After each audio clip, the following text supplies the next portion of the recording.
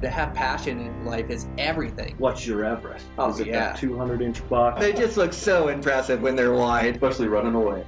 Welcome to this week's episode of Eastman's Elevated. It's like a think tank for outdoor activity. Sounds exactly like my hunting. Just always thinking about it, always trying to evolve it and make it better. Here's your host, Brian Barney. Yo, what's going on, guys? I got a brand new Eastman's Elevated for you. So today on the podcast, I have on my buddy Brandon Purcell. So Brandon, he's one of those consistently successful hunters that maybe you guys haven't heard of. The guy is just a wealth of knowledge. So he guides out of Montana a lot, and then also goes down south and guides. And these guys, like I notice when I go fly fishing with a fishing guide, they just get so much experience on the water, reading the water, learning the techniques, the bugs that are working. They're so knowledgeable just from experience. And I've always said experience is the best teacher, and Brandon is no exception. Like the guy guides a ton of days for spring bear hunting. And I don't run into many guys that know more than him about spring bears. He is really fun to talk spring bears. So that's when this podcast took place. We recorded it right at the end of bear season. So there's definitely some talk about bear hunting, but it all transposes and relates to other spot and stock hunting and believing in the vantage point, and the theories hold the same. So it's just a really fun conversation. We also get into late season elk. I keep talking about this elk hunt, this late season one I want to do in Arizona.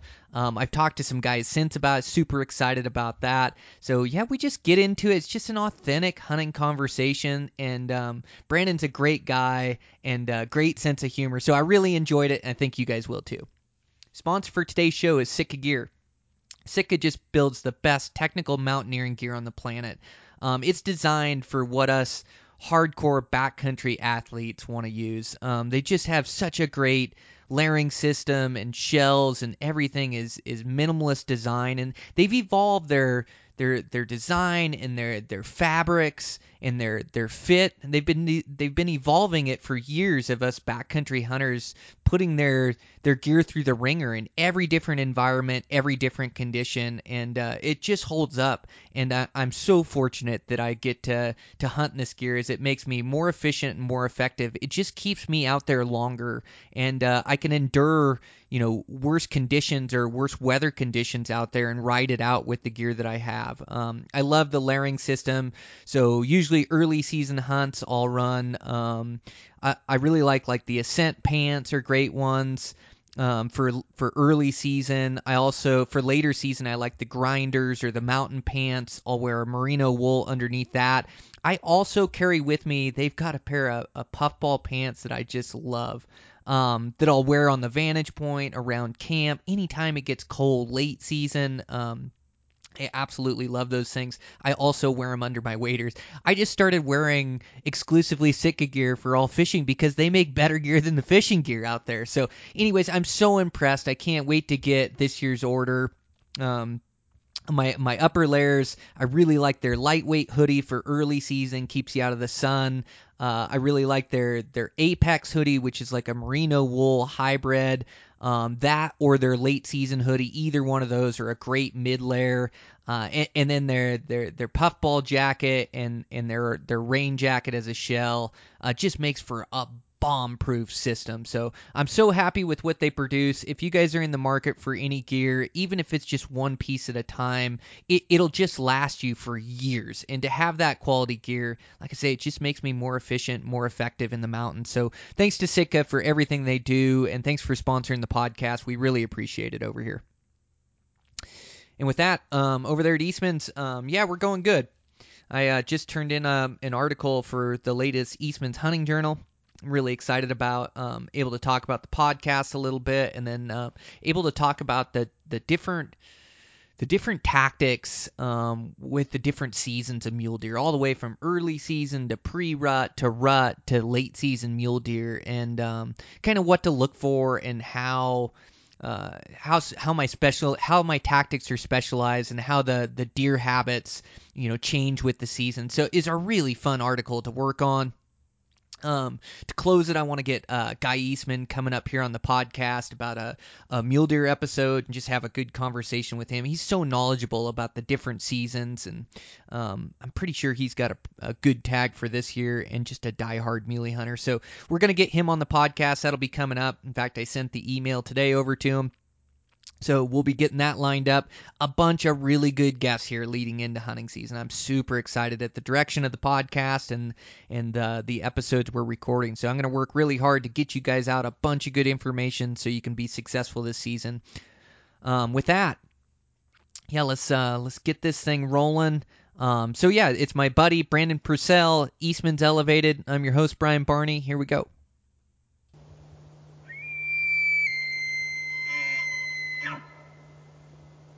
Hey, morning, Brandon. How's it going? Good, man. How about yourself? Yeah, good. How's the bear hunting been? A little slow. This weekend was just kind of wet and nasty, and it just didn't lend itself well to great bear hunting weather, you know? Man, the weather's been brutal lately, hasn't it? Dude, yeah. It just, yeah, I just can't catch a break the last, 4 days, you know? And, we put in some time this weekend and just didn't really, couldn't get it done. Gotcha. Well, yeah, so we'll get right into it. So you're out in western Montana, and we connected a week or two ago for a good day out and went to one of your vantage points. It was just so awesome. You took me to this rock outcropping that just looked over this miles of this drainage, and it was kind of a new spot for you, too. You had gone in there and seen one bear, but you'd just seen the awesome country. And so we went in there. It was greening up perfect, and we saw 3 bears that day. It was pretty good. Yeah, that was a sick day for sure. It would have been nice if we could have got it done on that black one, but, that's how bow hunting goes. Oh, it is, yeah. Well, you're a heck of a bear hunter and a heck of a hunter in general, so this is perfect to get you on the podcast. I've been really excited for it. Yeah, I learned a lot from you that day. You just spend so many days in the mountains, so you work as a guide, and I don't know many guides that guide for spring bears. But you guide for one of the best outfitters in the state, and so you just get a ton of experience out with those guys. And then on your days off, you're out bear hunting looking for your own, and you're trying to arrow one this year as well. Yeah, for sure. It's been, sometimes it gets a little bit much, I feel like, just the amount of days I'm out there. I mean, I've been out, I think I've only taken 4 days off since the season started, so, I mean, that's a pile of days. I start kind of questioning what I'm doing. Man, I've been on how many days and haven't been able to get it done, but I don't know. Just, looking for a certain age class bear. It's I've had opportunities at smaller bears and, bears that probably most everybody else would probably shoot. And I'm just, when you see the caliber of bears that are out there, when you spend that many days in the field, it's kind of okay, well, what's out there, and it's, it's looking for a unicorn almost, it's you're looking for a specific size bear, and it's just, it can get kind of tough to keep your head in the game looking for that, Oh, dude, it'll drive you to insanity. I've done that before too, where I've I've missed 6 days of the season, hunted 54 days out of 60 days to try to kill a bear. And you're right, it isn't you would have no problem killing a bear. Heck, you'd have a whole truck bed full of them by now if you were just shooting any bear. You see a pile of them, but you're right. You're looking for a unicorn. Black bears just aren't that big in size as everybody thinks, and there is a ton of bears that weigh, 75 to 200 pounds, and of course you're passing all those, and you're even passing a level of bear that I'll go after. Like I told you, man, if he's 5'6" to 6 foot and a decent 18-inch skull, I'm gonna go for him. And you're like, nope. He's got to be a monster. And I've seen some of the ones you've killed, and that last one you killed with your bow, that thing was a giant. Yeah, that was a stud bear. That one was one of the coolest stalks I've ever been on. That one was I had spent oh man, I forget whether it was 10 or 13 days in the field and I didn't see a bear. Oh, ouch. I've been there. Dude, it was so brutal. It was one of those late springs though, and it wasn't it wasn't great bear hunting by any means. And that was the first bear that I saw. And, I watched him, I climbed up this peak, and it was one of those days where you sit down and you throw up your binos, and the first thing you see is a bear. No, panning, no, sitting there grid searching. It was just, immediate, and I see him, he's rummaging around for food. I closed the distance by a half a mile, and when I got there, he bedded underneath a big ponderosa, you know, and I was just like, man, couldn't work out any better. I start ranging all the stuff, you know, and I'm like, if I can get to the ridge in front of him, I'm 55 yards. I'm like, money. And I get there at 55, there's no shot. So I creep into 41 yards. He's still bedded. And then he hears me crack a twig, I think, with my foot, and sits there and sits and looks up at me. I mean, he was I think he had a 19-inch skull, and he was 6'3" or something like that. I mean, he was a big bear. And he's sitting there looking at me, and I'm like, okay, when he beds back down, I'm going to shoot him. Beds back down, and I laced him. And as soon as I laced him, he stands up on his hind feet and is grabbing that tree, you know. And so he's standing 7.5 to 8 feet at this point, and, you know, by myself, nothing but the bow. Just the heart, just at this point, is racing. You know, I'd been pretty calm up to that point. And then he dropped down, and I laced him again, and I thought he ran off real far, but I was I got 2 arrows in him, you know. And go over there, see my second arrow in the dirt, and he's laying 5 yards away. You know, I could not, I mean, that was my second bear that I'd killed with my bow, but that was unbelievable, you know, just for it to all work out in one morning, you know, like that, after spending 13 days in the field not seeing anything. I mean, felt pretty good. Oh, dude, it's the best. It's crazy when it comes together, isn't it? Because you can just go day after day after day of not seeing it. But what you really need is to catch one bear in the right spot, you know, and then it just can come together, you know. I know, for sure. Man, that bear that you got was a beautiful color phase. Oh, yeah, beautiful blonde. Yeah, I was stoked. Yeah, same deal, you know, just been hunting hard, and you just finally catch one in a good spot, look down and look at him and go, yeah, it's a boar. Yeah, he's a shooter. All right, I'm going. I'm sending it, you know, and he was just in the perfect spot. But just like you, once you, everything's pretty calm during the stalk and during the approach, and it's all going well. And then every time I shoot one, I go, oh, shit, what did I just do? You know, because you're inside 100 yards, sure. You know, you're so close to him. Oh, yeah. And that bear, the way the rise was, when I snuck up, I had a perfect downhill wind, great approach through this meadow. It was really quiet. And I just knew he was going to be there, but he was over top a little rise, and so to get into range of him, I had to get close. When I first spotted him, he was 30 yards. So wow. It was tight, and I just positioned myself downhill on his exit route, because that's the way the wind was coming. And so when I got there, he was 30. You know, within the first 15 seconds I drew on him, he was broadside, and then as soon as I drew, he kind of fed towards me with his head down, and so I had no shot. I had to let down.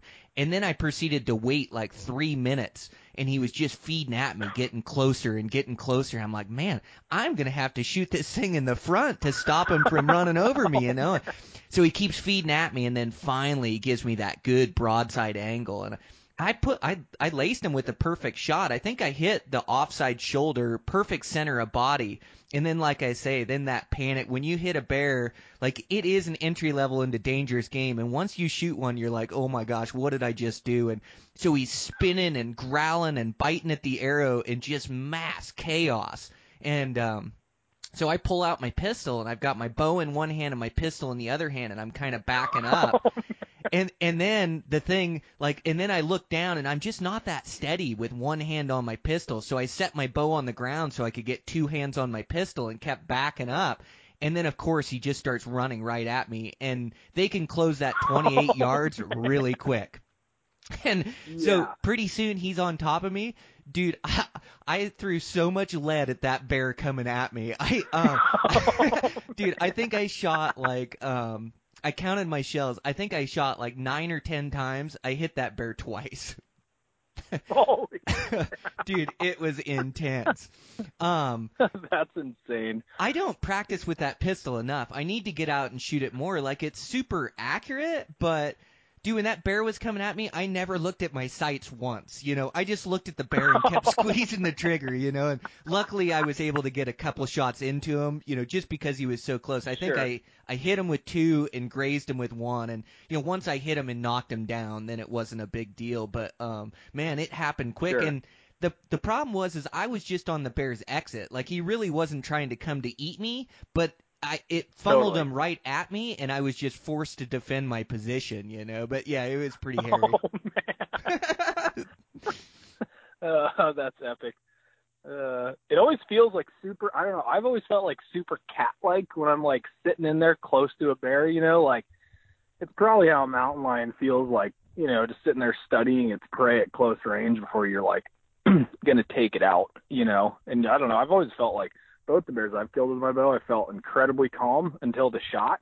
And then as soon as the shot happens, it's like that's when the adrenaline like kicks in and you're like, oh shit, I just arrowed a apex predator, you know? Like, what now? Yeah, that's exactly how I feel, man. That describes it to a T. Yeah, what did I just get myself into? But, you know, that's the fun thing with a bow, what you're trying to do and what I'm trying to do. You know, and bears are fun to hunt with any weapon, and I encourage guys to get out there with a rifle too, because it gives you a better opportunity, and you kind of got to pay your dues and learn about bears before you can see enough to even think you're going to harvest one with a bow, you know. And so, but with a bow is so thrilling. Like, you know, we all have dreams of hunting grizzlies with our bow, but black bears are like the entry level to dangerous game. And you're going to get yourself in some hairy situations with a bow, because anytime you get inside 100 yards on a bear, like, he has to choose to fight or flight. And 9 times out of 10, they're going to go away from you and be more scared than a whitetail. But every once in a while, you get that one with an attitude, or you hit him with an arrow and he comes right at you. And that's actually the second time that it's happened to me, where I've hit a bear with an arrow and it came at me. So it's like, if you do it long enough, it is going to happen. You have to be ready for it. But yeah, I got to get out and shoot that pistol more and be a little bit better with it. Like, just get a shot process, like with my bow, you know? Yeah. Because I just don't For shoot sure. it enough, you know? Yeah, I mean, I guess that's a good, like, a wake-up call. Like, you know, if you're bow hunting in grizzly country or something, if that were to happen, you know, it's like you don't want to be like, oh, shit, I can't accurately shoot this thing when a bear's charging. Dude, it's like the worst, right? No, you can't do that. Yeah. I got to practice more, especially when you're trusting your life to that thing in grizzly country. Because like you bow hunt for elk a lot in western Montana. Like, we just run into them now and again, and most of the time it isn't a big deal, and most of the time you can avoid conflict. But yeah, if you ever had to trust your life to that thing, you want to make sure you can hit the broadside of a barn. For sure. Yeah, things get squirrely in a hurry, for sure. Yeah. Have you ever had any hairy situations? Like, you guys shoot a lot with rifles when you're guiding, or have you ever had like any wounded bears or any sketchy situations that way? Yeah, so one hunt, there's like 2 instances on one hunt. The first one, I was with these brothers. They're super cool guys. I think they're from Pennsylvania or something somewhere. Anyway, we go out the first night, and we like climb up into this zone, literally like sit down immediately. There's a bear in front of us. He's probably like 6'4", like a pretty big bear, and get him set down, dialed in. I think it was like 540 yards or something like that. Like, not a chip shot, but not like extreme long range either. And anyway, he shoots the bear, and I'm phone scoping it, and I'm like, man, that's a dead bear. You know, like, you hit him great. I think we're going to go up there and find him. Well, we get up there, no sign of the bear. The bear had, like, it hit him, you know, and you could see there's blood, like, you can see tracks. I'm just, like, thinking to myself, I was like, I don't know, what kind of rodeo does this get in? Because bears are notorious for, if you don't hit them perfect, they just don't die. You know, like, they're just an incredibly tough animal. And so I'm sitting around like, shit, where did he go? And I'm circling, and I'm trying to, you know, because we could see a lot of the exit country where he would go. And I'm like, man, this is not making sense. And I start circling, found some blood, and start trailing it. And at this point, I mean, I think when we showed up to the spot, it was probably like 7 o'clock. So we're like chasing daylight, you know, and I'm starting to blood trail, and blood trailing is, I mean, obviously not like you're just cruising, you know, you're picking up specks here, specks there, like a little tuft of dirt that's pushed up from his claws or something, you know. And anyway, this is taking forever. And at this point, it's like dark, like, or just about at the end of legal shooting light. And I'm like, okay, the bear's vector, he's like, go in this direction. I was like, we're running out of daylight. We'll come back in here with the dog tomorrow and track him and find him. we're like pushing through this like thick shit, and all of a sudden, like, I mean, we're just going, and I just stop, and I look over, and the bear is at 30 yards, and he'd been bedded down. And as soon as he saw us, he like gets up on his front legs and starts growling at us, like, "Ugh." You know, and I'm like, man, that's like a decent sized bear at 30 yards. And I'm like, Bobby's like 6-7 steps behind me. And I'm like, dude, shoot that thing. And I'm like in full on, like full voice. I'm not whispering or anything. And as soon as that bear heard it, he kind of like gets up, like, you know, gets up on all four. And luckily, like, Bobby was on it and he shot him. But I mean, I think that bear was like pretty close to charging us, you know? And I mean, this is like, you know, we're talking last legal probably minutes of shooting light, you know? So it's like, you know, you can shoot pretty late in Montana as far as like light goes, you know? So that was a little squirrely. Well, And especially then, in the timber, because it's so dark in the timber too. At last shooting yeah. light, like you're almost shooting Yeah. at night at that point, you know, in the timber when you're walking pretty out. much, Dude, yeah. that is Yeah, and it's wild. And those things And, you know, you gotta, can cover that 30 yards in like, I mean, seconds. They can move 30 miles an hour. Like if your client didn't make that shot right away, like you may have been underneath that bear. oh, for sure, because I didn't have a gun. You know, it was just like they both had rifles. And so I'm like, well, I don't need to take one. You know, it's like, and a lot of times I do, if it's like a one-on-one, I'll take a rifle just for like a safety aspect. But, dude, that was squirrely. And then, like, it was, yeah, I mean, I would have preferred it not to end that way, but at least we, like, found it that night, you know? And, I mean, it was just, like, dumb luck almost that we just, like, happened into it. You know, I mean, it's better than letting the bear sit there all night, and it was kind of exciting, you know, but not something ideal situation, you know. You do get some of those exciting moments hunting bears, but you like you almost like after that bear charged me, like I didn't overthink the world or anything. I was just like, man, that was a thrilling encounter. That was a cool way to end it. You know, it's like I don't know, you almost get addicted to the rush a little bit, you know, or and you've got confidence in your skills to make the right decision. But yeah, I mean, it is hunting dangerous game. That's what makes it so fun. Oh yeah, man. It's a rush for sure. I really enjoy it. Yep. And so you had that encounter, and you said you had another one on the same hunt? Yeah, so his brother, so they both, you know, it's a 2-on-1 hunt, and so we tagged out on that one. The next day, I think it was the next day we missed like a 7.5 footer. I mean, it was long range, but he missed it, you know, and that was like one of the biggest bears I'd ever seen. And then the very next day, we're like sitting there up on my perch that I go sit out with my clients, and I'm thinking, man, we just missed a giant yesterday. We killed one the day before. Like, this is an amazing hunt, you know, like this is like all-time conditions. And it was getting to be pretty late in the day, and I hadn't seen a bear yet. And I see this one. I spot him at like almost 6 o'clock, and my kind of cutoff time at that perch is about 6:30 because you run out of daylight chasing them, you know.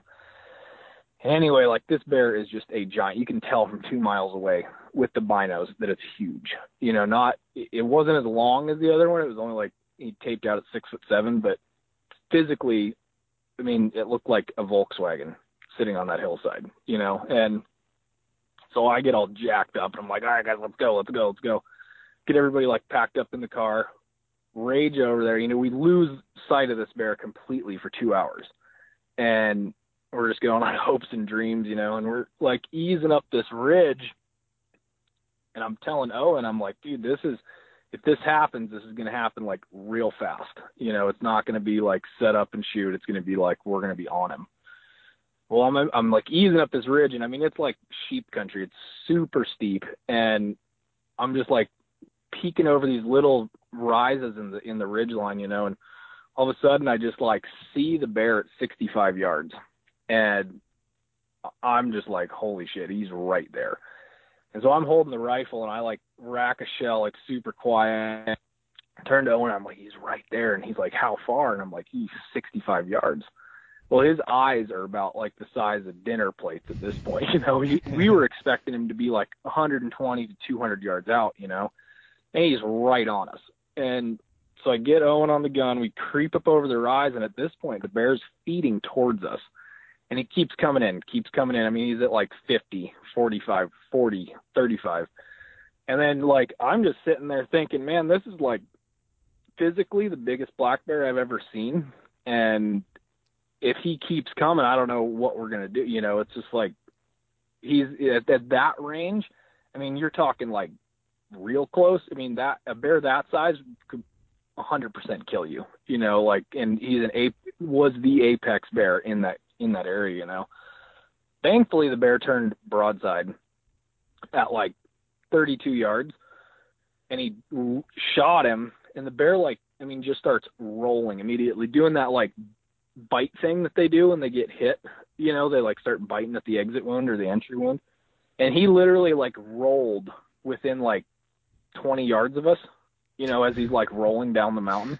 It was so crazy. He rolled like 200 vertical feet, like in seconds, you know, but it was like, that was squirrely, because that bear, if he would have seen us, you know, you got to toss a coin whether he's going to charge you or run, you know, because we're just sitting there hunkered down, like, it didn't look too big. Especially like an apex predator. Dude, I know the exact bear you're talking about. It's that one with just that giant melon on him. He just looks like a prehistoric beast. Like, that's got to be one of the bigger bears that I've ever even seen. Like, he is just so big. And to get a big bear, you know, it's not just age. Like, it's age and genetics. Like, they're all built so different. But that was a tank of a bear. I'm thinking of the right one, aren't I? Oh, yeah. He's just like the picture. I mean, the guy's sitting behind him, and it's not like one of those pictures where you have the client sit like 10 feet behind it, you know? I mean, he's literally like almost touching it. And I mean, that bear's head, I mean, you look at like the steering wheel on your truck, and that's kind of what I compare it to. You know, it was like that around. I didn't like officially measure it. We skinned it out. I think the skull was like 21 inches or something like that. I mean, it was like huge. But when I put it in my pack, like the bear's nose, like looked like it like dwarfed my backpack, you know, like unreal. Dude, so you can find that like on your Instagram, Brandon Purcell. What's your Instagram, Brandon? It's Brandon Purcell 88.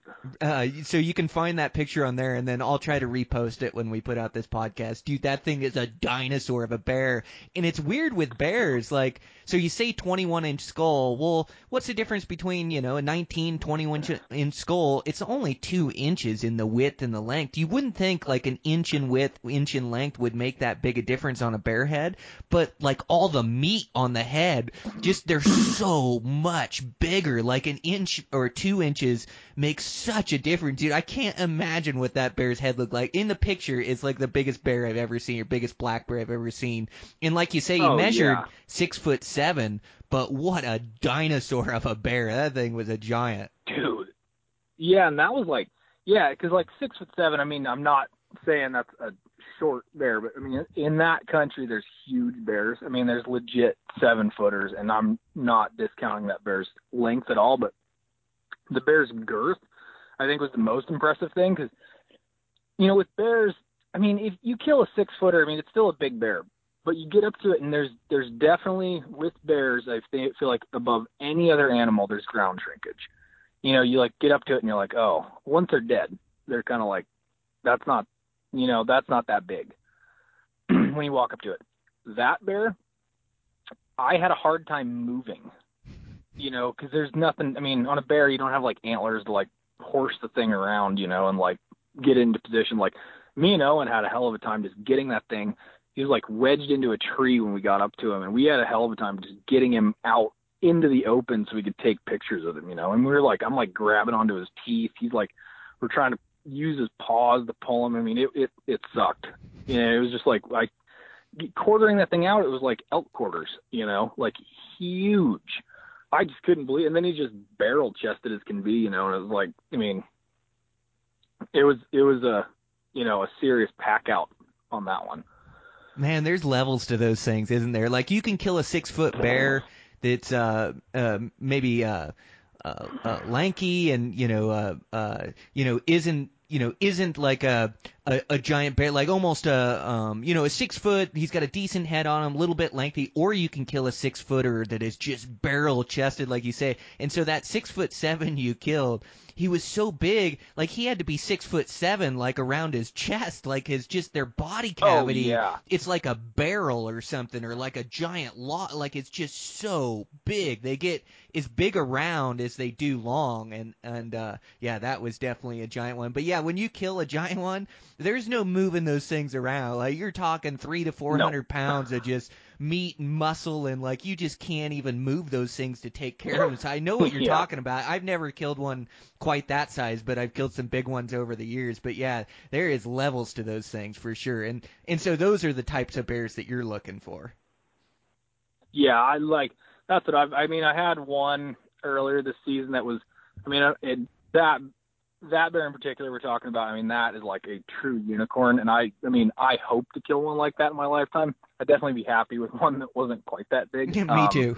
But I was on a good one in that drainage that you and I hunted, and, I just couldn't get it done. And, I didn't take a shot, and I'm more satisfied with myself for not taking a bad shot and wounding that bear than I would have been with, shooting it, wounding it, and then like having to track it down. It's just like, I don't know. Yeah, good you for gotta, you. like, you got to understand, like, those, at a certain point, yeah, you want to get one, but you don't want to, like, wound an animal in the process. It's like you want to take ethical shots, and I just didn't have in what my mind was an ethical shot at it.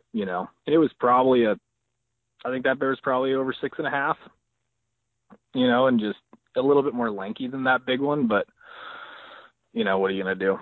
Yeah, no, that was a good bear. Yeah, you were close to that one. I like how far you sent it on that bear. Like, it seems like that's bear hunting summed up, as you sit on the vantage points, and a lot of days you don't see one, or some days you won't see one, but then there's days where you see multiple, or sometimes you see a shooter bear and you just don't get a play on him because he appears and then disappears and he's just gone out of your life. But when you get your chance and he's out there and you think you can get to him, it's in full send mode. Like, when we saw that black one, we went together, and he wasn't as far as you went for that other one, but across the draw on that. And so, yeah, I mean, that's just typical bear hunting, is you finally see the one in the right position, you watch him for 10 minutes, see what he's going to do, and then we ran all the way down the hillside, a couple thousand vertical feet. I felt it in my quads the next day, by the way, and got down. My legs were shaking. Good. I'm glad I'm not the only one. So bad. I was like, oh man, when I got to the bottom, my legs were like quivering. I was like, maybe I shouldn't have ran so fast. Well, and it isn't just running downhill. Like that hillside was so steep and so slick, like it was almost a controlled slide run down the whole thing. Oh yeah, that was squirrely. And then I'm trying to go up the other side, and I'm like, you got to push yourself to go. And I'm like, this sucks. Right? Or the wet wade in the creek, we couldn't find our log we had crossed on, and so we just wet waded, and so then we got wet feet for the rest of the night, wet legs. But oh yeah, for sure. Dude, we made a good approach on that bear. I'm surprised that thing wasn't there when we got there. I know. I really felt like when we saw it, I was like, man, it's just hanging out in that green stuff. I think it's just going to stay there, because normally that's what they do in the evenings. If you can catch them at that, like, last 2 hours of daylight, they generally don't go too far, but obviously that one didn't stick around. Yeah, I know we didn't spook it. We had such a good wind and such a good approach, He just wandered off. They're just so good at disappearing. They're like they're just like shadow bear. They just hide in the shadows, and sometimes you don't even see them escape. Like you see them go into a patch of timber, and you're like, oh, that bear's in that timber, and you'll take the whole day to get over there and set up for an evening thinking he'll come out, and he's just gone. He's nowhere to be found. They're just so good at disappearing. Oh yeah. Never to be seen again. Dude, it's so the truth. But yeah, so it's been raining out. It's tough conditions, hasn't it been? Like, it's been tough over here too. You just don't have enough time to find one, or the evenings it'll rain in, or the cloud cover. It's been rough, but hopefully it seems like season was a little late this year, so hopefully you'll have a good last couple weeks anyways. Yeah, for sure. I mean, everybody that I've talked to has been like, man, it's been so cold this year, like for our spring. I mean, I don't like to like put blame on anything for like not being successful, I guess. It's just kind of like, it is what it is. But this year, I mean, we're a lot lower elevation than you guys are, but it's been like 2 weeks behind. I mean, the whole April was like just cold, and we never really got any warm weather, so you didn't get this massive green up, and I don't know. And, now that it's finally green, I don't think that the bears are quite doing what they normally do. It's just kind of it's been a weird year, a weird spring, and it's getting better. But dude, even this weekend was like, I think Saturday and Sunday were both like pretty cold and wet and miserable. And, the two things bears really don't love are rain and wind. Yeah, that'll put them away for sure. Yeah. Well, yeah. and you gotta, so like we talked about it a little bit on the Vantage Point, but I want to get into like you see so many hunters that prepare and come out for a western bear hunt, and then you take them out. But it was surprising for me to hear. I guess it wasn't surprising because I've ran into this too. Just how tough it is to execute a good shot, and how many people miss when they get that shot of a lifetime. Man, it's so much easier said than done executing on an animal. Like, what do you try to tell guys when they're setting up for a shot, or how do you try to prepare guys for their shot when you're in the field?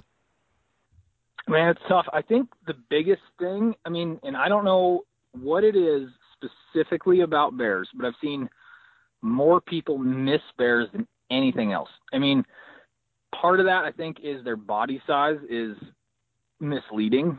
You think and you see that bear over there, and you're like, oh, that's a big bear.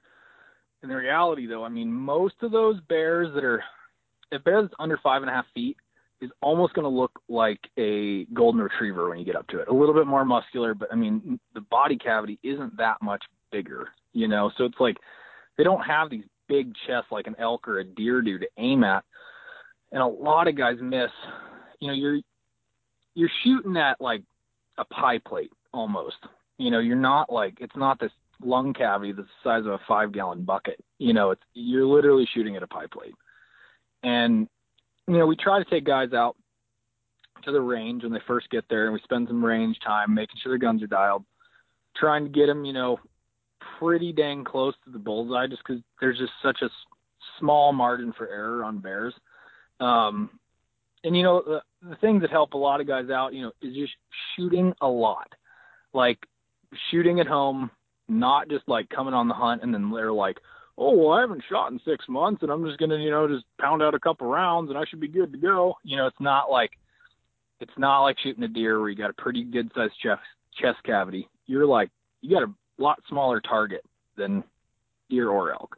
And I think that throws a lot of guys off because they think, oh, well, I don't got to just bury those crosshairs perfectly. But it's like on bears, you have to shoot really well to kill them, because they're not going to you hit one in the guts or you hit one weird, you hit one forward, like in front of the lungs, and you are never going to find that thing, and it's tough. And I think that people get rattled on bears because and I've tossed this around in my mind as to why this happens, and I just, what I've come up with is I think that when you get a bear in the scope, I mean, it zooms that thing in and it kind of makes it real, I guess. And, humans have had conflicts with bears since the dawn of time. And so I think there's like a primal fear almost, not that they're like cognizant of that, but there's a subconscious thing that guys, like when they see that bear, I think like a moment of like fear almost comes through them when they have it in the scope. And I think a lot of guys, it just rattles them, and then they can't execute that shot as well as they can. And, you're with bears, you're never like just posted up on like a flat spot where you can lay down and like get prone and shoot well. Like you're always on some squirrely hillside trying to shoot across, or like trying to like stack backpacks. It's never like a perfect setup, and that's hard to practice for, especially when you get hunters from out east, Yeah, well, and it's not a given with a rifle. It's easier said than done. And I think you gave a good point there. It's just working with your weapon and building confidence and knowing it inside and out, and just knowing, like, walking around with confidence is so important too. And you bring up another good point shooting a pie plate. Like those bears, they're deceiving too with their hide and their hair. Their body kind of looks bigger than it is. And like you say, black bears just aren't that big in size. And actually their vitals are a third the size of a whitetail. And so like their lungs and their heart, it's not that big a target to aim for. And you're right. If you don't hit a bear perfect, you don't get them. They are just a tough animal, you know. And so you got to make a precision shot. And I also like what you said, like this primal, like it's built in our DNA from 200,000 years of roaming country where there's predators and bears around. Like you almost get this primal reaction when you have a bear in the scope and it's real and it's gonna happen, you know. And it's part of the excitement, but yeah, boy, it's got to be frustrating for you when you work so hard and opportunities on shooter bears. They're so few and far between that guy that's coming out for a week, he may get one opportunity, you know. That may be all he gets, you know. And so it's so pressure filled too when you do get an opportunity. But yeah, man, that's got to be tough on you when you work so hard to get a guy a chance and then, you know, to watch him airball it, you know, maybe not one, maybe multiple times too. Yeah, for sure. Yeah, I bet it makes you. Used to bother me. I'm sorry. I bet you it makes you a better shot, better execution, being around these guys and watching misses. I bet you when you go into your season, whether you're shooting a rifle or a bow or whatever you're hunting with, I bet you're dialed in just because you've seen it happen. For sure. And yeah, I just try. I mean, you want to be lethal with your weapon. You know, it's like you don't want to be like, and you know, I don't know. There's different levels of guys that come out. Some guys come out for fun. Some guys come out on a vacation, and some guys come out to kill stuff, you know. And it's like, generally the guys that come out to kill have shot their gun a lot, and they're like pretty lethal with it. The guys that are here on vacation or a work trip generally aren't tremendous shooters, you know. And that, like, man, talk about like handicapping you, I guess, because a lot of that country is very well suited for 300 to 600 yards shots, you know, that or you're going to be 30. So it's like we get a lot of people from out east.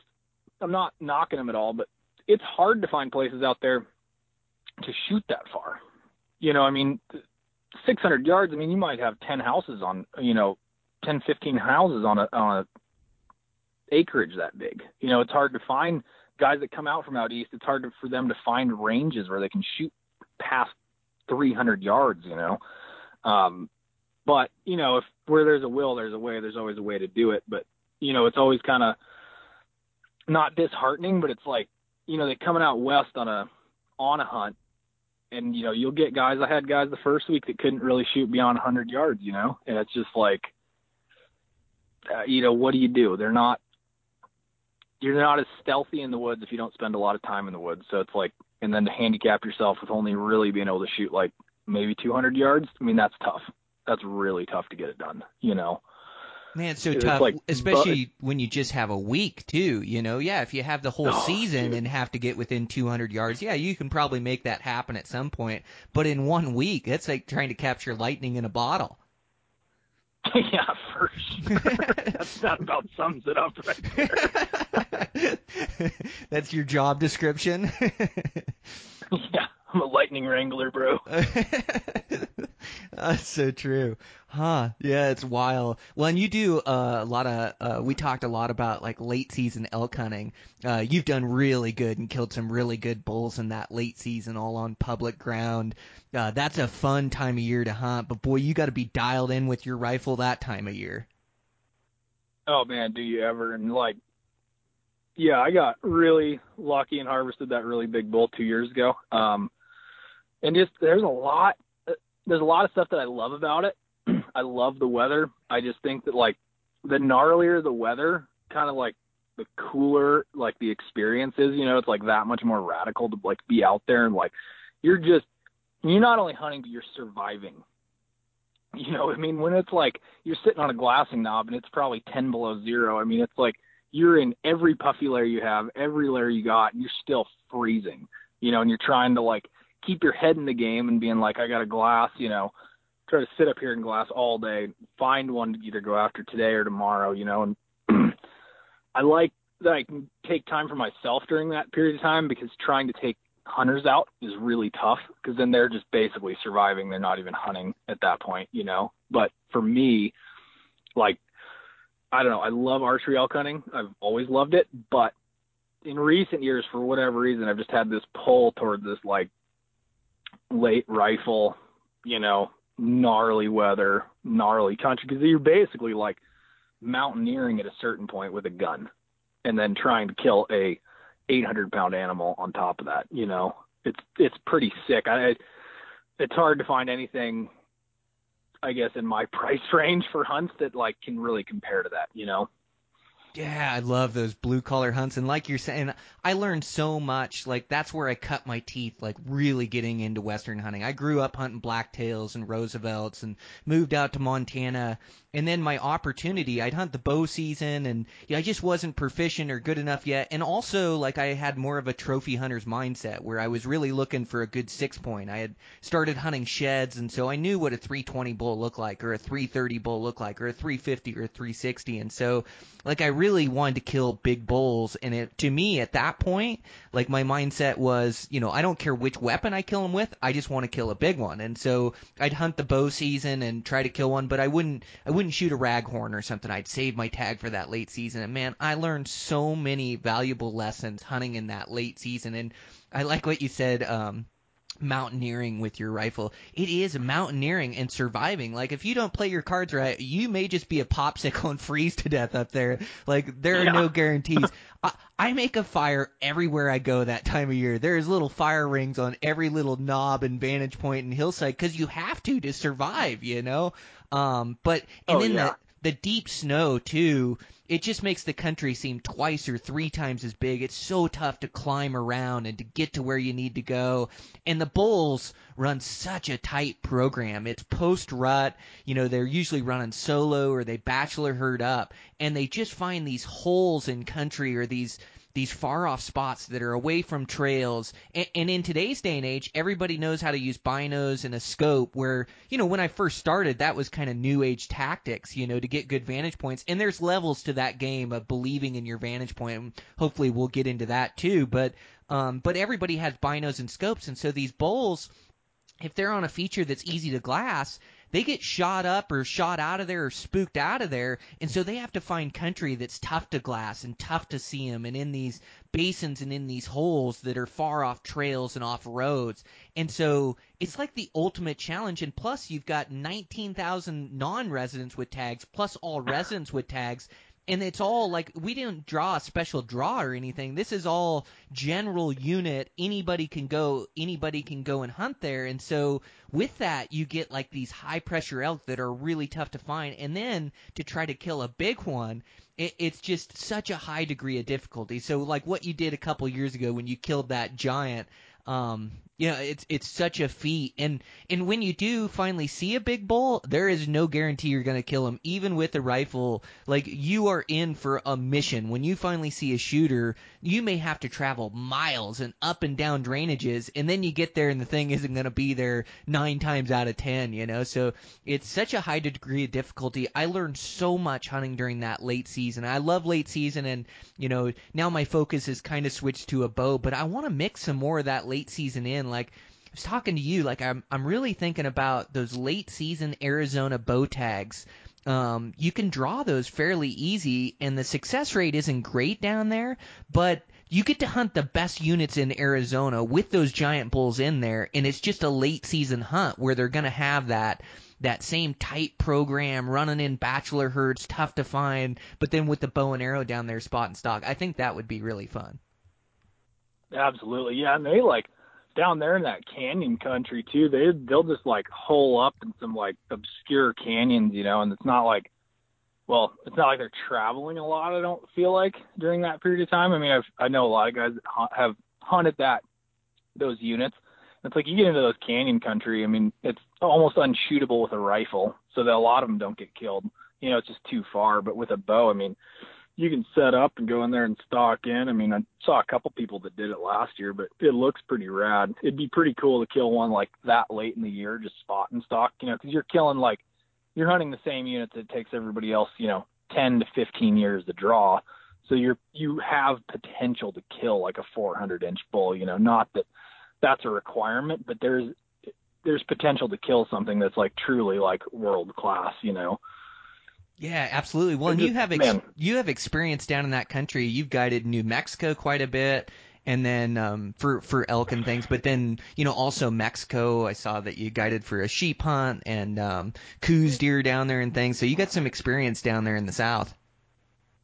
Yeah, it's pretty. I like the desert for sure. It's hard for me to pick like which one do I like more. The desert's cool because you can see so much, and there's when you get into the animals, it's pretty cool. The mountains, I think, though, for me, it just will always captivate. There's just something that like lights a fire inside of me in the mountains, But that desert stuff, I like to mix it up every year, because if you just keep pounding out the same ground every year, I feel like it kind of gets old and you're not as sharp. But if you hunt different country every year, you try to see as much as you can. I think you can learn something from every environment that you're in. You can take something you learned in the desert and translate it into the mountains, and vice versa. It just makes you a more well-rounded hunter to be able to have experience in all those varying ecosystems, Dude, you're so right. I always say that. Like, hunting different species in different habitats improves your skill set in different ways. And so, like, all the different habitats that you can hunt just goes to improving your overall skill set. And you're right. Like, it does translate into other country and other situations. And it just makes you that much better and that much more confident going into new spots. So much of hunting nowadays is so much exploring and scouting and trying to find new locations. And I mean, even when you have a great bear spot or a great elk spot, there's still no guarantee you're going to see something that day. It may take you multiple days on the vantage point, or like a lot of these spots I think of as timing. So it can be really good elk hunting for 1 week out of the year, but the other 3-4 weeks you go in there, you don't see anything, so you got to just keep exploring. But I do think that gives you confidence to find new areas. For sure, yeah. And, I think that is key, too. Like, last year, I kind of got stuck in a rut, I guess. I mean, I killed a giant bull, and I saw, with that bull were 6 other bulls that were all over 300. And so it was like, well, I'm going to go pound out that spot until I find one of them, and it was just like, we didn't get the weather that I needed. I needed there to be 2+ feet of snow on the ground at that spot. And I never got more than 8 inches, and I kept just having it in my head that I was just going to keep hitting that spot, when I really should have been like, it was a good learning experience. I was just like, if the weather's not right, don't do it. Try something else out, and I learned from that, from being too bullheaded to leave. I just, last year I felt like I didn't do enough exploring, and I'm really looking forward to this fall to just trying out a lot of new country. And, I kind of set a goal out for myself this year in the fall to not hunt anywhere that I've been previously, just to learn new country and see what else is out there, and just see, try to find something that maybe you find that hole in the wall where there's a bull that's never been seen, Man, that's so cool. What great self-reflection, too, when you can look back at your season or what you did and go, I didn't quite do that right. And I'll get caught in that, too, where you have a good spot that's always produced. I keep going back in there and seeing nothing, like hoping they're going to show up or hoping they're going to be there. And very rarely do they show up without the right conditions or the right time of year or something. Like, sometimes you're just trying to force it to happen. It doesn't always come together. But, yeah, good on you. You'll have a good season of exploring. Yeah, it'll be super fun. Not that I haven't enjoyed my spots closer to home, but I used to like to, me and my dad, I kind of grew up traveling the state. We'd hunt a new area every year for antelope and mule deer, and just kind of, we explored a lot of eastern Montana that way. And then, now that I'm older and I really like elk hunting, I've been trying to do it all throughout the state, region 2, region 4, region 6, and I'd like to, get one in some of the other regions too, just to kind of round out the state, I guess, Yeah, that's what you were saying. You want to kill an elk in each one of the 7 regions that Montana offers elk hunting, right? Yeah, exactly.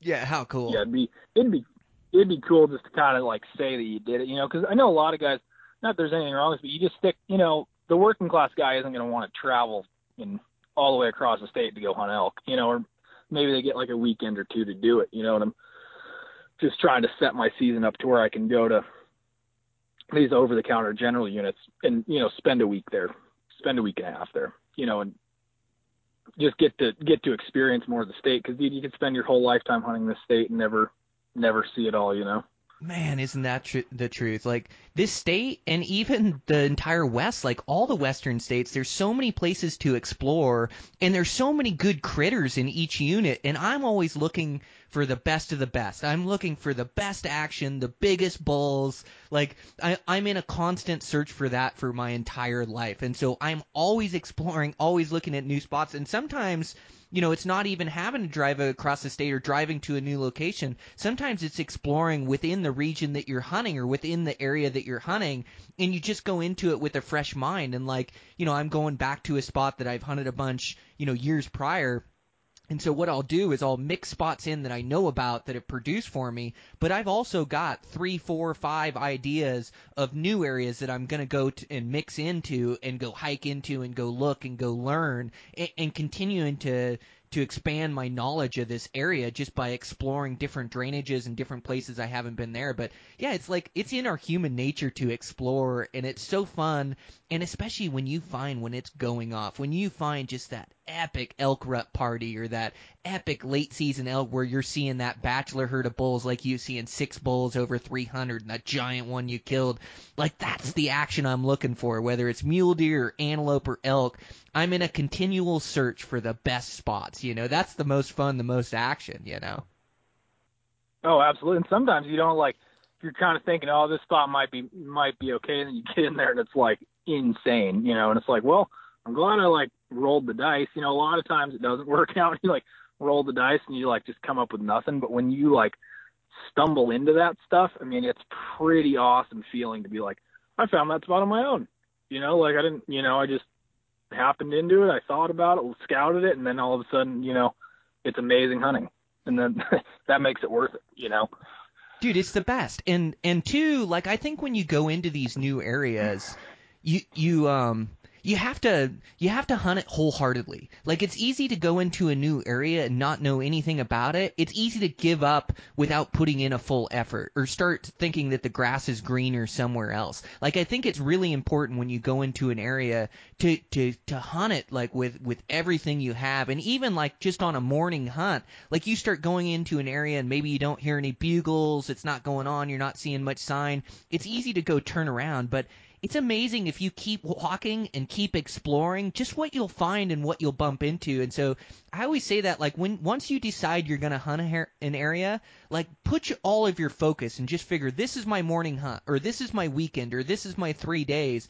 I'm going to give it hell in here. Like I'm either going to find them or I'm going to wear my legs out, I'm going to go give it all I got. Sure. But don't you think that's so important when you're finding new areas is to believe in them and really hunt them wholeheartedly? Oh yeah, absolutely. Because it's easy to like, if you're not seeing anything, to be like, I'll try something else. And it is like, my one outfitter calls it the squirrel syndrome. You just start bouncing around because you don't know like, oh man, this place isn't producing. I'm gonna go here. I'm gonna go here. I'm gonna go here. It's like, in reality, I feel like you have to put in like a couple days in a spot to really figure out if it's like worth it or not. Almost, I mean, some areas it's like if there's no sign and it doesn't look like anything's been in there in eons, it's like probably not a good spot. But if it like get in there and it kind of looks, man, there might be some stuff in here. I mean, it's a, you give it some time and eventually you'll turn it up. They might not be in the very exact zone that you're thinking, but they could be like close to it, or they could use that as like a transition area, but like confidence in your spot is huge. And I like, spring bear hunting has taught me a lot about that. Cause it's like, you hike up into these areas and you try to glass all this stuff. Well, you got to like commit to it. Cause you can't just like sit there for 2 hours in the middle of the day and be like, oh, this isn't worth anything. I'm going to go try something else out. I mean, you need to like sit there all day, and be like glass until prime time's over, and then like, I don't know. I think that like bear hunting translates itself very well to like every other kind of hunting, like teaching you patience, confidence, commitment to a spot and an area. And then you can really like learn it, Yeah, well, and you do such a good job, like your approach to hunting, like believing in the glass. And guys, glass, and guys think that they but I won't say that they think they do, but like to to glass effectively is like this belief system in your program, and it's a process, and it takes years to learn. You know, you'll sit on a vantage point, you won't see anything, but you could sit on a vantage point in the best place on planet Earth to hunt bears, elk, deer, whatever it is, and if you're not sitting there at the right time, you won't see anything, and then you'll hunt off onto a ridgeline and not see. But you're right to commit to those vantage points, and like I'll hike up a mountain that's not even where I want to hunt just so I can see the place I want to hunt. Like I am looking for the best vantage points that show off the most country, and then you just have to sit there and you got to put in your time before you see what's living there, you know. And you know, you're right too, where if you go into an area and there is no sign and you don't see any animals from the vantage point, there is a time to call it quits too, or to change areas. And so like you have to trust your instincts there, but you do, like you have to go all in on an area, get to the best vantage points, look it over, and really give it a good hunt in there to see what's living in there. But you do such a great job, and I think it's just all your experience hunting and guiding of believing in the vantage points and believing in those spots and having confidence in them. It's such an important part to being successful, I think, and to seeing animals. Absolutely. I think that the guiding element has taught me a lot about that, because if you don't have confidence in the spot you're going to, your client can sense that, you know, and then the dynamic kind of breaks down a little bit. You know, if you're not having confidence in the spots you're going, your client's going to sense that. It's going to make them leery of, like, they're not going to have confidence in you. And so, like, you know, guiding has taught me a lot, not only about hunting, but just like, you know, just keeping your confidence in where you're going, trying to pick the best spots to go to, and trying to put yourself in a position every day to like be in the best possible spot. I mean, obviously it doesn't always work out, but you know, I've always said it. I say it to my hunters before they take a shot. I'm like, confidence is key. And I think that has a lot to do with, you know, even like picking a spot, picking a glassing location, you know, and just like really truly like believing it. I mean, you are right. Like, there is an instinctive part that, you know, you get there and you're like, this doesn't look quite right, you know, and then like it's time to go. But, you know, you don't want to get there. And the biggest thing for me on a lot of the glassing spots is you're just like fighting off the boredom. You know, it's just like when you're not seeing anything, I mean, you got to like fight through that to keep yourself there. Because if you get like the squirrel syndrome and you start walking, I mean, just think, I mean, you see so much more animals and everything sitting than you do walking. You know, I mean, when you're walking, you're not like super aware, I guess, of everything around you. I mean, like archery elk is different because you can cover country, you can listen for them, but it's hard to like look at country when you're walking through it. You know, it's easier to see it if you sit on a vantage point and look across at it, or look at all the country over. But you start walking around too much and you're just not going to see anything. Man, isn't that the truth? Like, you're not covering as much country. Like, on a vantage point, you're covering square miles of country that you're watching every opening, and these animals have to come into the openings because the openings have the best feed for them. There isn't as much feed in the timber. That's what they use for cover. And so believing in these vantage points and just setting up surveillance where you can see so many miles of country, you just cover more. And when you're hiking around, and some spots you have to go hike through, and some spots are moving vantage points where you hike a ridge, sit down for 15, and you look over a few openings and hike for another 15. And elk are that way, where you have to move and glass a lot. But man, you're right. Like, you start hiking around and still hunting, you're covering 200 yards at a time, you know, like as you walk through. You just don't see much. And then, you know, if you do, a lot of times you end up jumping it or spooking it before you ever get a chance, to where when you're glassing it, you see them and they're unaware of your presence, and you get to make a planned, methodical stalk or play on them without them knowing you're there. And then you know when to slow down and how to slow your footfalls, and you expect when you're going to see them, you know, instead of just trying to still hunt everywhere. And us humans, we're just not that quiet moving through the woods either. So I think a lot of animals, you know, they hear you coming, they smell you coming, there's winds swirling around, to where if you're on a vantage point, you're just also so low impact on the area. Absolutely. Yeah. I've struggled with clients to like convince them of like, okay, we got to sit here like for a long time and sit here and glass. Cause like, you know, glassing is an art. It's not just something, you know, very few people I've ever witnessed have just like picked up a pair of binos and are just proficient. they're just really good at like sitting there from hours on end and glassing. You got to like commit your mind to it and like, just go all in. But I get a lot of clients, after they've sat there for 20 minutes, they're like, okay, where are we going now? And you're like, dude, this is it. Like you can put 19 miles on your legs today, or we can put 1 mile on our legs, and we can sit here and put all the miles on our eyes, which is invariably a lot easier.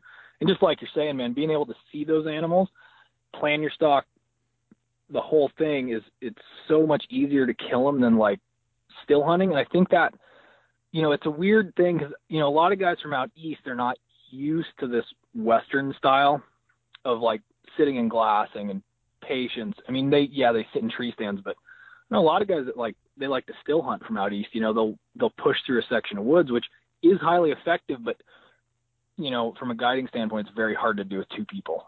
You can do it one guy, and just like you're saying, humans are not quiet. I don't care who you are. I am not the quietest human being in the woods. I mean, it's just hard to be. We have a huge footprint. You think about any other animal, they don't have a foot as big as we do. Grizzly bears and some big black bears, but we're walking through with big boots and cracking sticks and all that. And a deer and elk, their hoof is pretty small. They can go through that woods so quiet, and we're just like bumbling around, hard to still hunt effectively. Yeah, it's so right. Yeah, that's how I like to approach it too. It's just that same way that you do. It's just such an effective way to hunt. But yeah, you have to believe in it and buy into the process and then practice it, because it's like you say, it's a feat to be able to sit on those vantage points for 8 hours for a day, or even 4 hours or 3 hours. It's tough to sit there when you're not seeing anything, but it is such an effective way to hunt. How have the ticks been out there? Dude, honestly, I haven't really got into them. Dude, that day that we went, that was all time. I have never seen ticks that thick. I've got into them pretty bad at times, but dude, that was ridiculous. I don't know what was going on. That was so disgusting. There had to have been a nest up there or something, because it was like, dude, I'm in like Tick Central where I'm like guiding. And I've had like minimal ticks on me since that. Maybe it was all the ones we sacrificed. Maybe they're afraid of me now. But man, that was disgusting. Dude, there was hundreds of them. I can deal with a tick crawling on me here or there, but dude, at one point I'm like, hey, Brandon, just lean down, let me grab these things. I picked like 6 or 7 off your hood at one point, like all crawling on your hood. Dude, they were all time. That was so gross. You had that one on your eye, like just beelining it. Oh, dude, I had so many face crawlers because I had my hood on, and they'd crawl up me and off my hood, and all of a sudden I'd feel them on my face, or I had 2 in my eyebrow. The one that worried me the worst was one crawled in my ear, and I felt him, and I missed him on the first grab, and I thought he was going to go inside my ear hole. That's so gross. Oh, so gross. I still found them like a day later. When I got home, they were still crawling around my truck and on my gear and shit. Like, there was a bunch of them, man. Oh yeah. I'd catch them like crawling across my dashboard in my truck. I'm like, man, this has been days. Dude, those things can just be evil.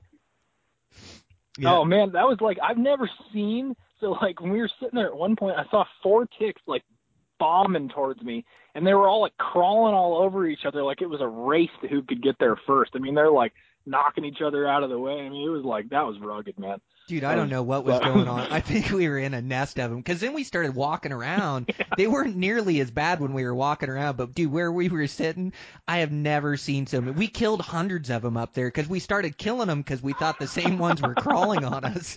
That was nuts, man. That was all time for sure. Yeah, that was wicked. Man. But, well, dude, we got to get out again. So let's try to plan like a mule deer hunt this year, see if we can hook up for one of those. And then we talked about going to Alaska for a bear hunt. Like, let's really look into those logistics and touch bases. Those coastal bears just get so big, man. That would be so fun with you, whether we get a skiff boat or whether we go on an island or whatever we figure out. But let's come up with some options and see if we can put something together. Yeah, man, that'd be I would love to go up to AK and kill a bear up there, like coastal, Even that mule deer hunt sounds super fun too. Yeah. Well, we'll definitely get together on that, and then let's start working on the logistics. I'd love to team up with you with an AK bear hunt, and maybe bring another guy or two along and help with expenses, and go out there and try to kill one of those giant coastal bears. Like, we have big bears in Montana, but man, those Alaska coastal bears just get so big on the average. Oh yeah, we don't even have anything close. Even like that big bear at Guided. I mean, that's like, I'm not saying that's small, but you're getting bears that are 7.5 feet, and they're just dwarf. I mean, their food source is so much richer. There's no way our bears can like compete with that. Even like Northwest Montana, where there is a lot of lush forage. I mean, they just don't get that same nutrient level that like that coastal grass and that coastal ecosystem gets. Absolutely. Yeah, let's put something together. We'll touch bases with our contacts and kind of look up some information and see if we can figure out like a do-it-yourself public land hunt there. Maybe go next year, see if we can work out the logistics. But man, it'd be super fun. I have really enjoyed getting to meet you. You're the perfect guest for the podcast. So thanks for taking time this morning and jumping on. Oh yeah, man, for sure. It was a pleasure. Yep. And we'll connect, keep in touch, and get on a hunt soon. So good luck the rest of the season. Knock down that giant you're looking for. Cool, man. Thanks. All right. Talk soon. All right, later. All right, guys, that's a wrap. Yeah, really fun conversation with Brandon. The guy is so knowledgeable. I don't run into many spring bear hunters or bear hunters in general that I don't want to say know more than me, but have more experience than me and have the insight. I just get so many days bear hunting because I'm with my bow. So I don't get it done on the 5th or 6th day bear hunting. I get 20 days in a season, and so I'm able to learn a bunch. And Brandon, through guiding, he hunts for himself for bears, and then he's able to guide these guys all these days, including elk hunting. It's the same thing. Just a bunch of experience guiding these guys elk hunting along with his own hunting. And I get the same experience like taking family and friends out and things of that nature, but just really fun to have an in-depth conversation with a fellow public lander that's out there working hard and getting it done. So yeah, I really enjoyed it. I say guy's got a great sense of humor. He's just fun to hang out with. So we did 1 day bear hunt. We're gonna plan a hunt here in the future. So I want to connect with him and head out somewhere. But this podcast is, if nothing else, it's been so great for networking for me. I've just met so many great people through this podcast and these in-depth conversations. You build a relationship with these guys, and it's just it's a really fun opportunity for me to be able to compare notes with these guys and then put it out to everybody. So it's been a really cool deal. So Brandon Purcell, that's the podcast. Let's see. Sponsor for today's show is Sitka Gear. Sitka just builds the best technical mountaineering gear on the planet. I am so impressed with their gear. In my younger years, when I first started hunting high country mule deer, it was essential for me to have the right gear to be able to be up there and be able to survive, and the hunting gear just didn't make the cut. So I used a lot of mountaineering gear, and I can tell you now that this Sitka gear is better than the mountaineering gear I was using. They just work so hard to evolve the design to fit us, fit and make it for us backcountry hunters. So I'm just so impressed with everything they come out with. I've got my system that I absolutely love that I use for backcountry, for late season, for early season, for traveling hunts. They just have something that fits my needs for every different condition and habitat I run against. So if you guys are in the market for new gear, upgrade one piece at a time. Make sure to check out Sitka. They honestly build the best gear out there. So with that over there at Eastman's, just working away on this podcast. Boy, everything's been going great. Just trying to line up a bunch here and get ready for hunting season. We're just in the crunch here where we're really preparing for these hunts. I've got to sit down this week and record that solo podcast about preparing for your hunt. I've been taking a bunch of notes about making a hunt plan and a backup plan and planning out scouting days and how many days I have to hunt, and then just putting in the work, just putting in the trail miles. More so elevation than miles, but miles comes along with it, and I love to endure and go on those longer ones. So I've been sacrificing sleep, waking up early. getting my runs in, getting in my work. I got that bow just absolutely shooting right now. That thing is so deadly. So yeah, I mean, I am ready for season. I don't have much more gear to get. I mean, pretty much pack my food. I get started hunting here pretty quick. I'm gonna make a trip out to Hawaii. I just can't help myself. Like, hunting those axis is so fun. And I drew a mouflon tag out there, so I'm gonna go out and hunt mouflon there. I have yet to harvest a mouflon. Gonna hunt a little axis and just hang out with my Hawaii buddies out there and have a good time. So that's coming up at the end of the month. I have that to look forward to. So yeah, just working hard to the balance of life, the spending time with family, getting my work done, taking care of my responsibilities, training for these hunts, and then just can't wait to let my legs loose during season. It's going to be an absolute riot.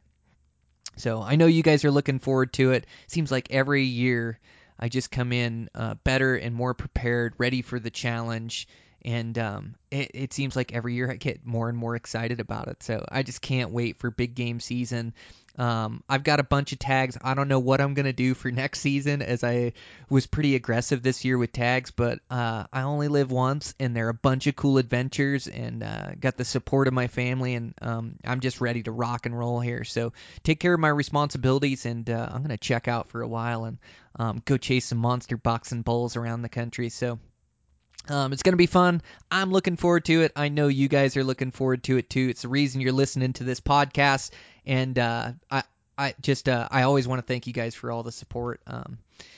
So nice to have the support of the podcast, and yeah, it's just it's a great thing. So thanks for that, guys. I really appreciate it. Thanks for listening. Thanks for the iTunes reviews. Thanks for the follow on social media, IG. I'll try to keep up there. With me, it's a balance. I got to have a healthy relationship with that phone and social media. That goddamn screen time just sneaks up on me, and so I just got to be more productive with my time. If I get done with my work and get done with my stuff, like, I can go enjoy time with, go get a run with my daughters, or go fishing down at the river, whatever it is. But it just seems like if I'm more productive with my time, I can get things done, and then, get out and enjoy more life, get my run in every night. My heat training for Lanai. Lanai is going to be so hot, you guys. It is so humid, so hot, and so dry there late July, especially where I'm headed there on Lanai. So it ought to be pretty hot. So I've been doing a lot of heat training in the sauna and getting ready for that, as Montana hasn't had any heat yet. It's been kind of a wet and rainy and cooler summer, which I don't mind at all. But anyways, so trying to get my heat training in to get ready for Lanai, but just do all the little things here to get ready for season. So absolutely can't wait. Thanks again, guys. I'll check in with you next week. I'll check in with you this week. I'm going to get that solo podcast done, remember? Okay, it's on my list. I'm going to get it done. Check in with you later this week.